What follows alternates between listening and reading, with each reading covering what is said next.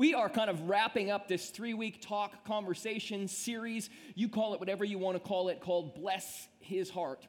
And we've been taking a look for the last couple of weeks at this guy who was one of Jesus' closest friends, who was one of Jesus' disciples, one of the followers of Jesus that was the original followers of Jesus, right? And this guy's name started out as Simon, but Jesus changed his name to Peter. And we've been talking about Peter for the last couple of weeks. And one of the things that we've been doing is we've been using this expression to describe Peter. And you've probably heard it before, you've used it before yourself. The expression was this: bless his heart.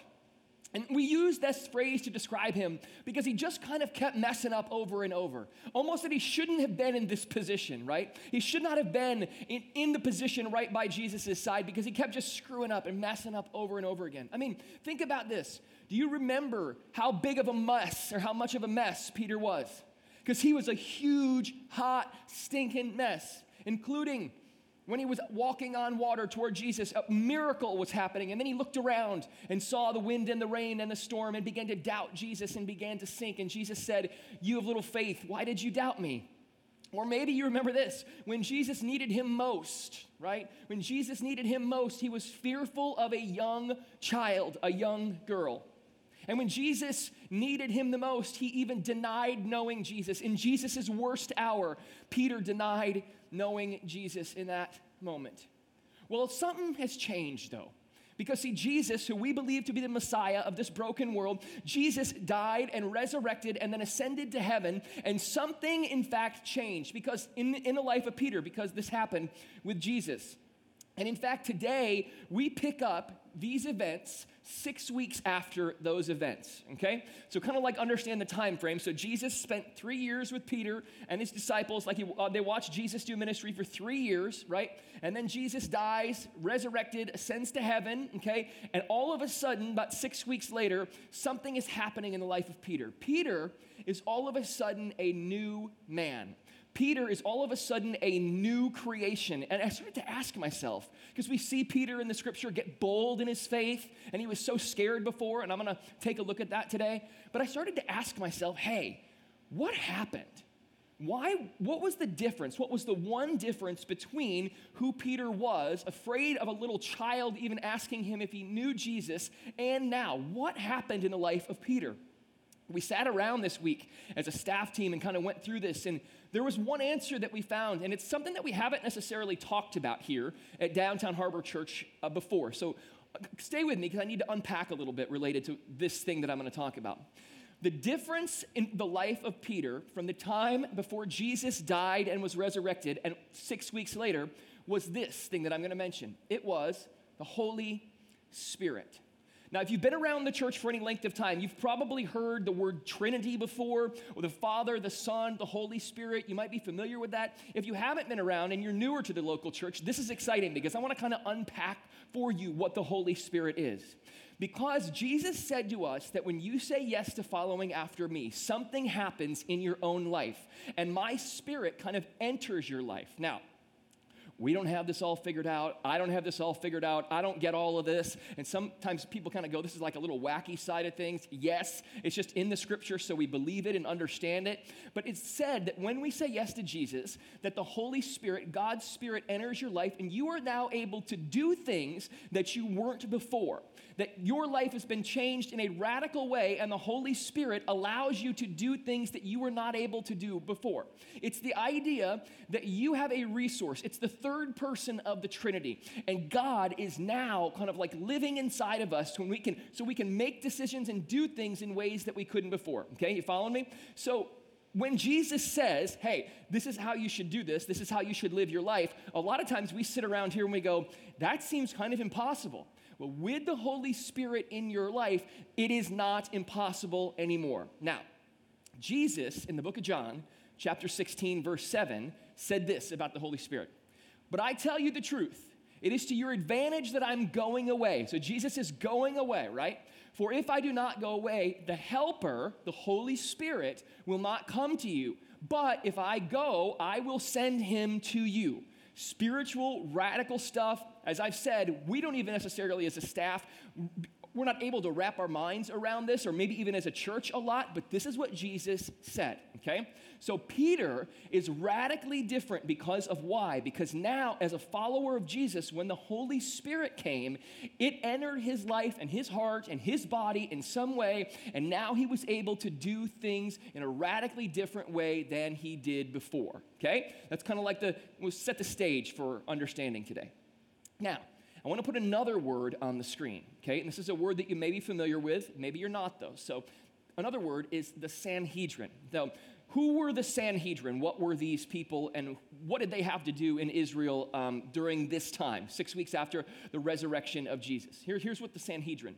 The Sanhedrin, follow me on this, was an assembly of 23 to 71 men appointed in every city in the land of Israel, okay? And what happened is that Peter, bold Peter, and another disciple named John, they were about to have an experience or an exchange with this group of leadership called the Sanhedrin, okay? And it happens in the book of Acts when the early church was forming, okay? Peter was different and bold and so radically different than his former self because of the Holy Spirit. So here's what it says in the book of Acts, chapter 4, verses 1 through 4. The priests and the captain of the temple guard and the Sadducees, right, came up to Peter and John while they were speaking to the people. So here's Peter and John speaking to the people, and these religious scholars of the time are coming up to them. And they were greatly disturbed because the apostles, the disciples, Peter and John, were teaching the people, proclaiming in Jesus the resurrection of the dead. Peter, this guy, hot mess, scared of the government, denies Jesus, is now, because of the Holy Spirit, talking to this group of people about the resurrection from the dead of Jesus. Completely different man. So they seized Peter and John, and because it was evening, they put them in jail until the next day. But there was a problem. And here's the problem. That these religious leaders, these Sanhedrin, they had to deal with this. Here's the problem as it goes on. It says, but many who heard the message believed. So the number of men who believed grew to about 5,000. Peter, completely different man now because of the Holy Spirit. And because now God is living inside of him, he's able to do different things than he was before. I got to tell you something. The Sanhedrin, the scholars and the religious leaders, they were ready to kill these guys. They were ready to take them and behead them or whatever, because they were hot. You are not going to challenge this. We are not going to have you guys talking to people about this. And you want to talk about the bold faith of Peter, completely changed. So what'd they do? So the Sanhedrin questioned Peter and John. Because what Peter and John did in a moment was something that was another miracle because of the Holy Spirit living inside of them. They were actually able to heal a man. The scripture's not necessarily specific on how this happens, but a man who was lame and weak was healed, okay? So in Acts chapter 4, verses 9 through 11, it says this. It says, now this is them talking, right? Now if we are being called to account today for an act of kindness showed to a man who was lame and are being asked how he was healed, then you know this, you and all the people of Israel. It is by the name of Jesus Christ of Nazareth, whom you crucified. I love when they say that. Who, by the way, you guys nailed him to a cross. Who you crucified, but with whom God raised from the dead. That this man stands before you today, what? Healed. And then in this next verse, he just says it so well. He said, Jesus is the stone you builders rejected, which has become the cornerstone.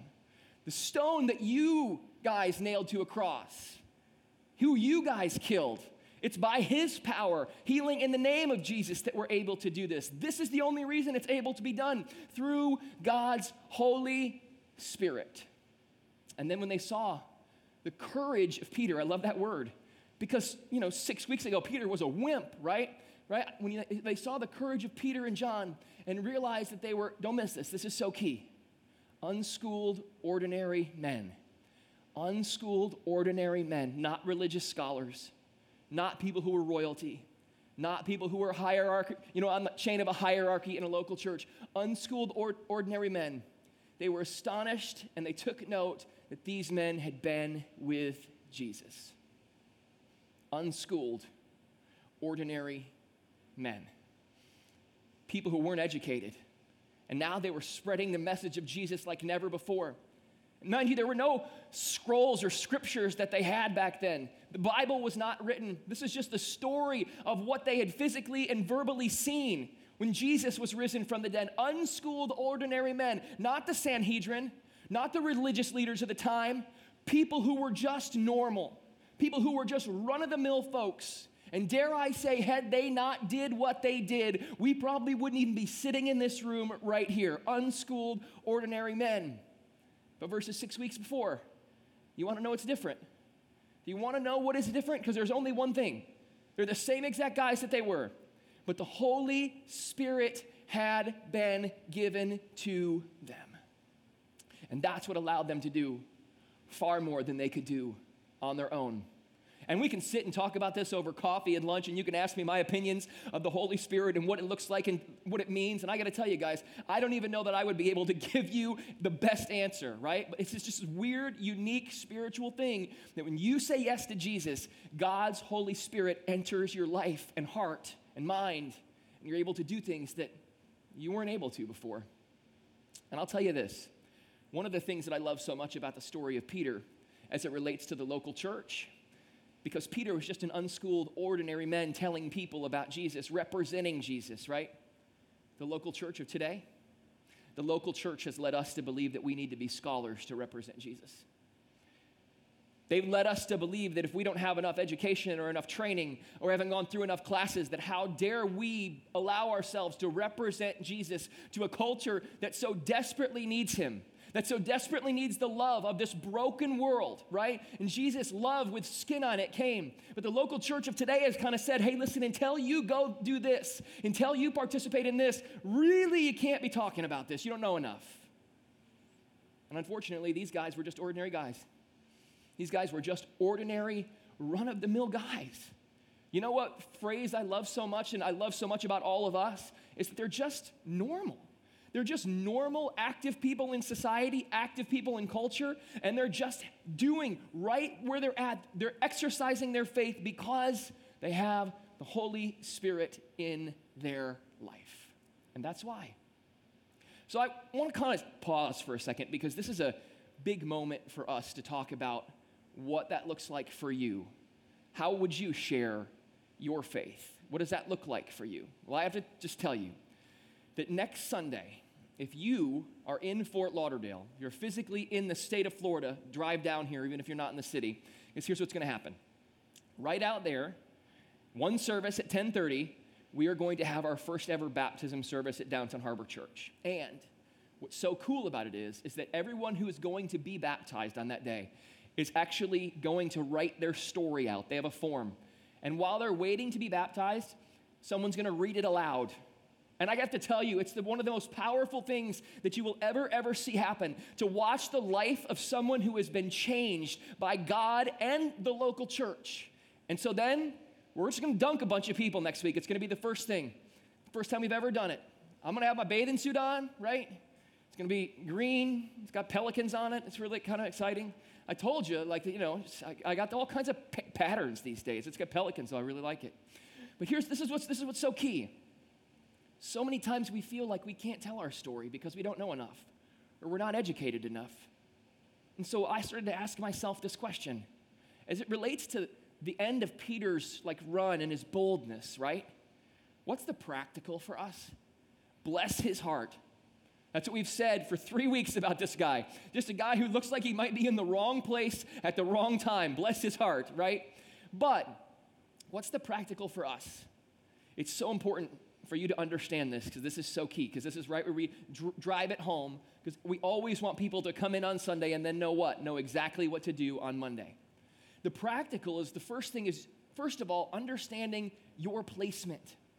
Understanding your placement in life. Do you know that only you are uniquely crafted to reach or reach out to the people who you can reach out to?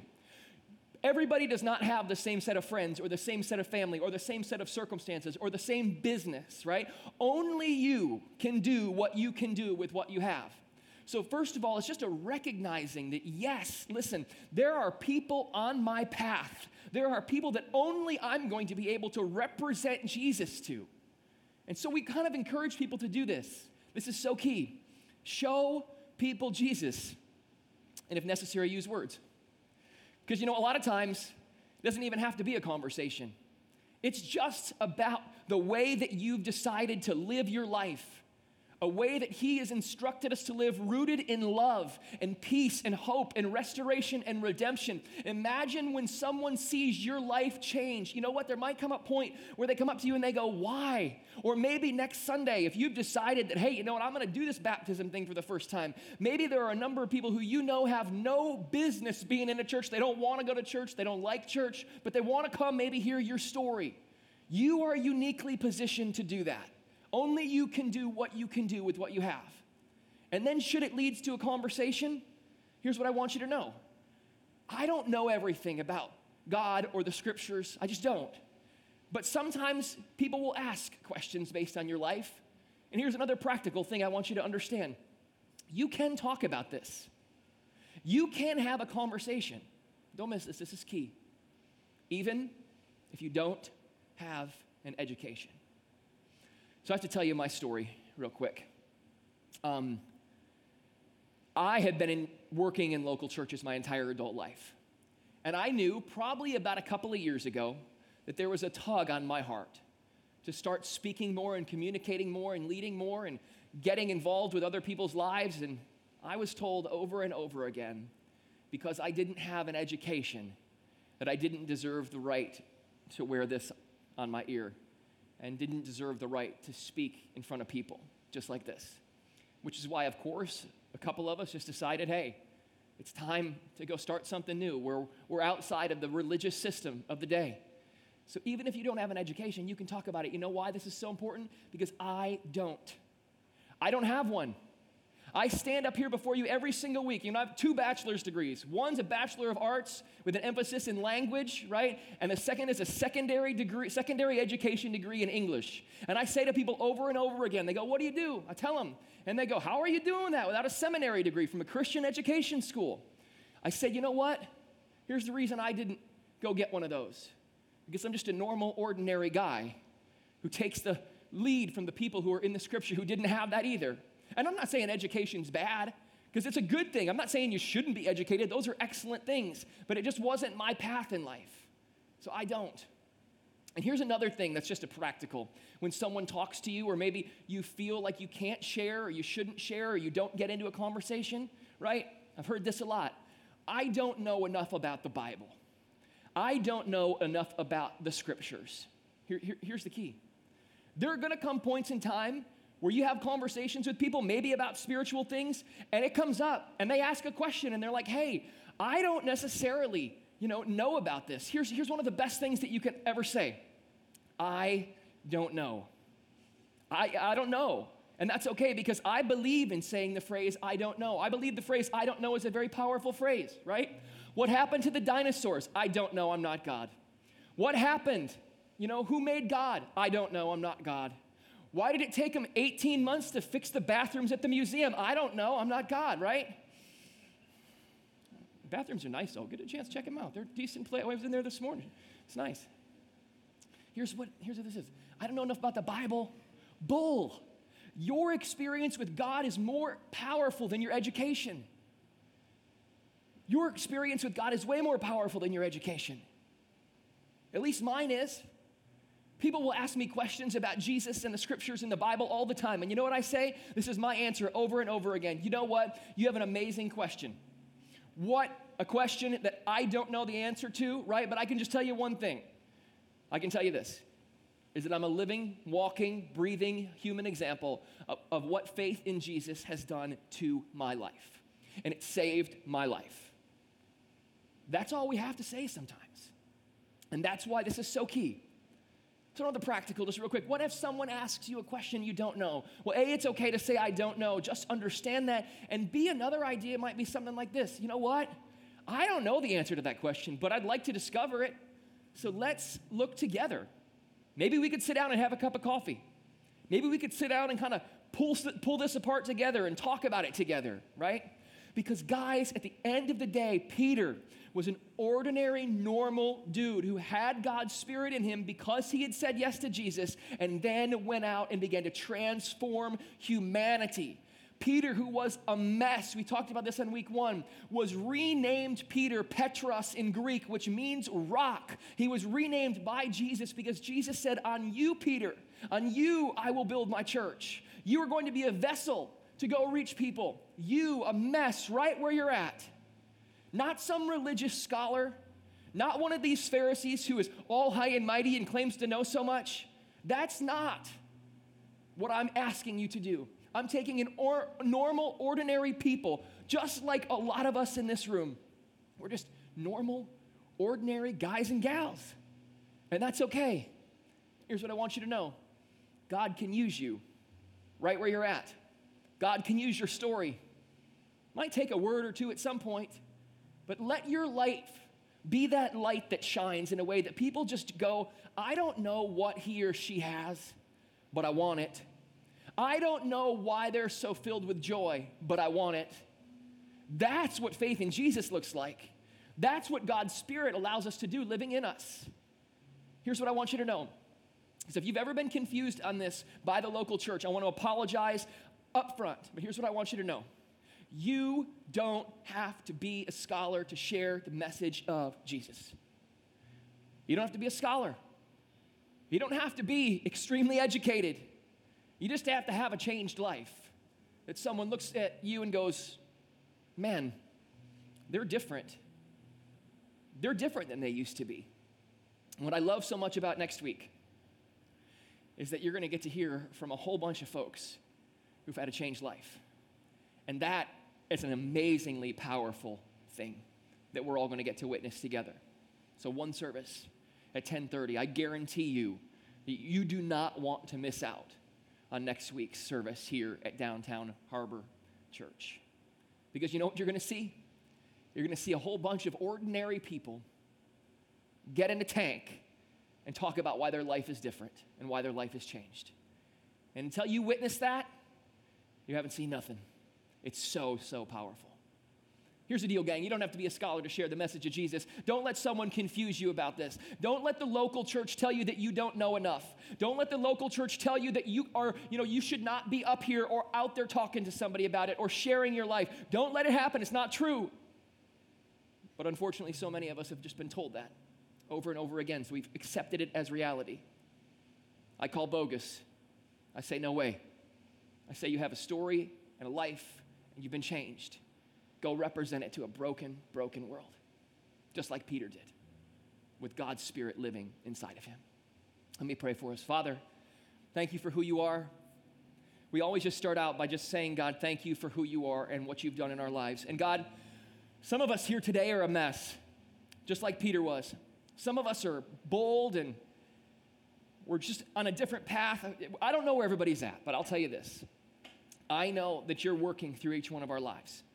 I know, God, that you work through your people when they call and reach out to you. And God, I just want you to know that we are so in love with you, and thank you for the life of Peter. God, we talk about a lot of guys around here, Paul, Jesus, Peter, but one of the things that I love about the life of Peter is that he was a disaster. He was a mess, and you chose him anyway. And you've chosen us anyway, too. Help us to do that. Help us to recognize that. Help us to understand that. And God, if some of us just need to figure out what it means to have faith in you for the first time, I pray that you would move our hearts today so that we could love you and you would be in our lives and be ever present, and so your Spirit would fill us so that we could be changed as well. Today we pray this all in Jesus' name. Amen.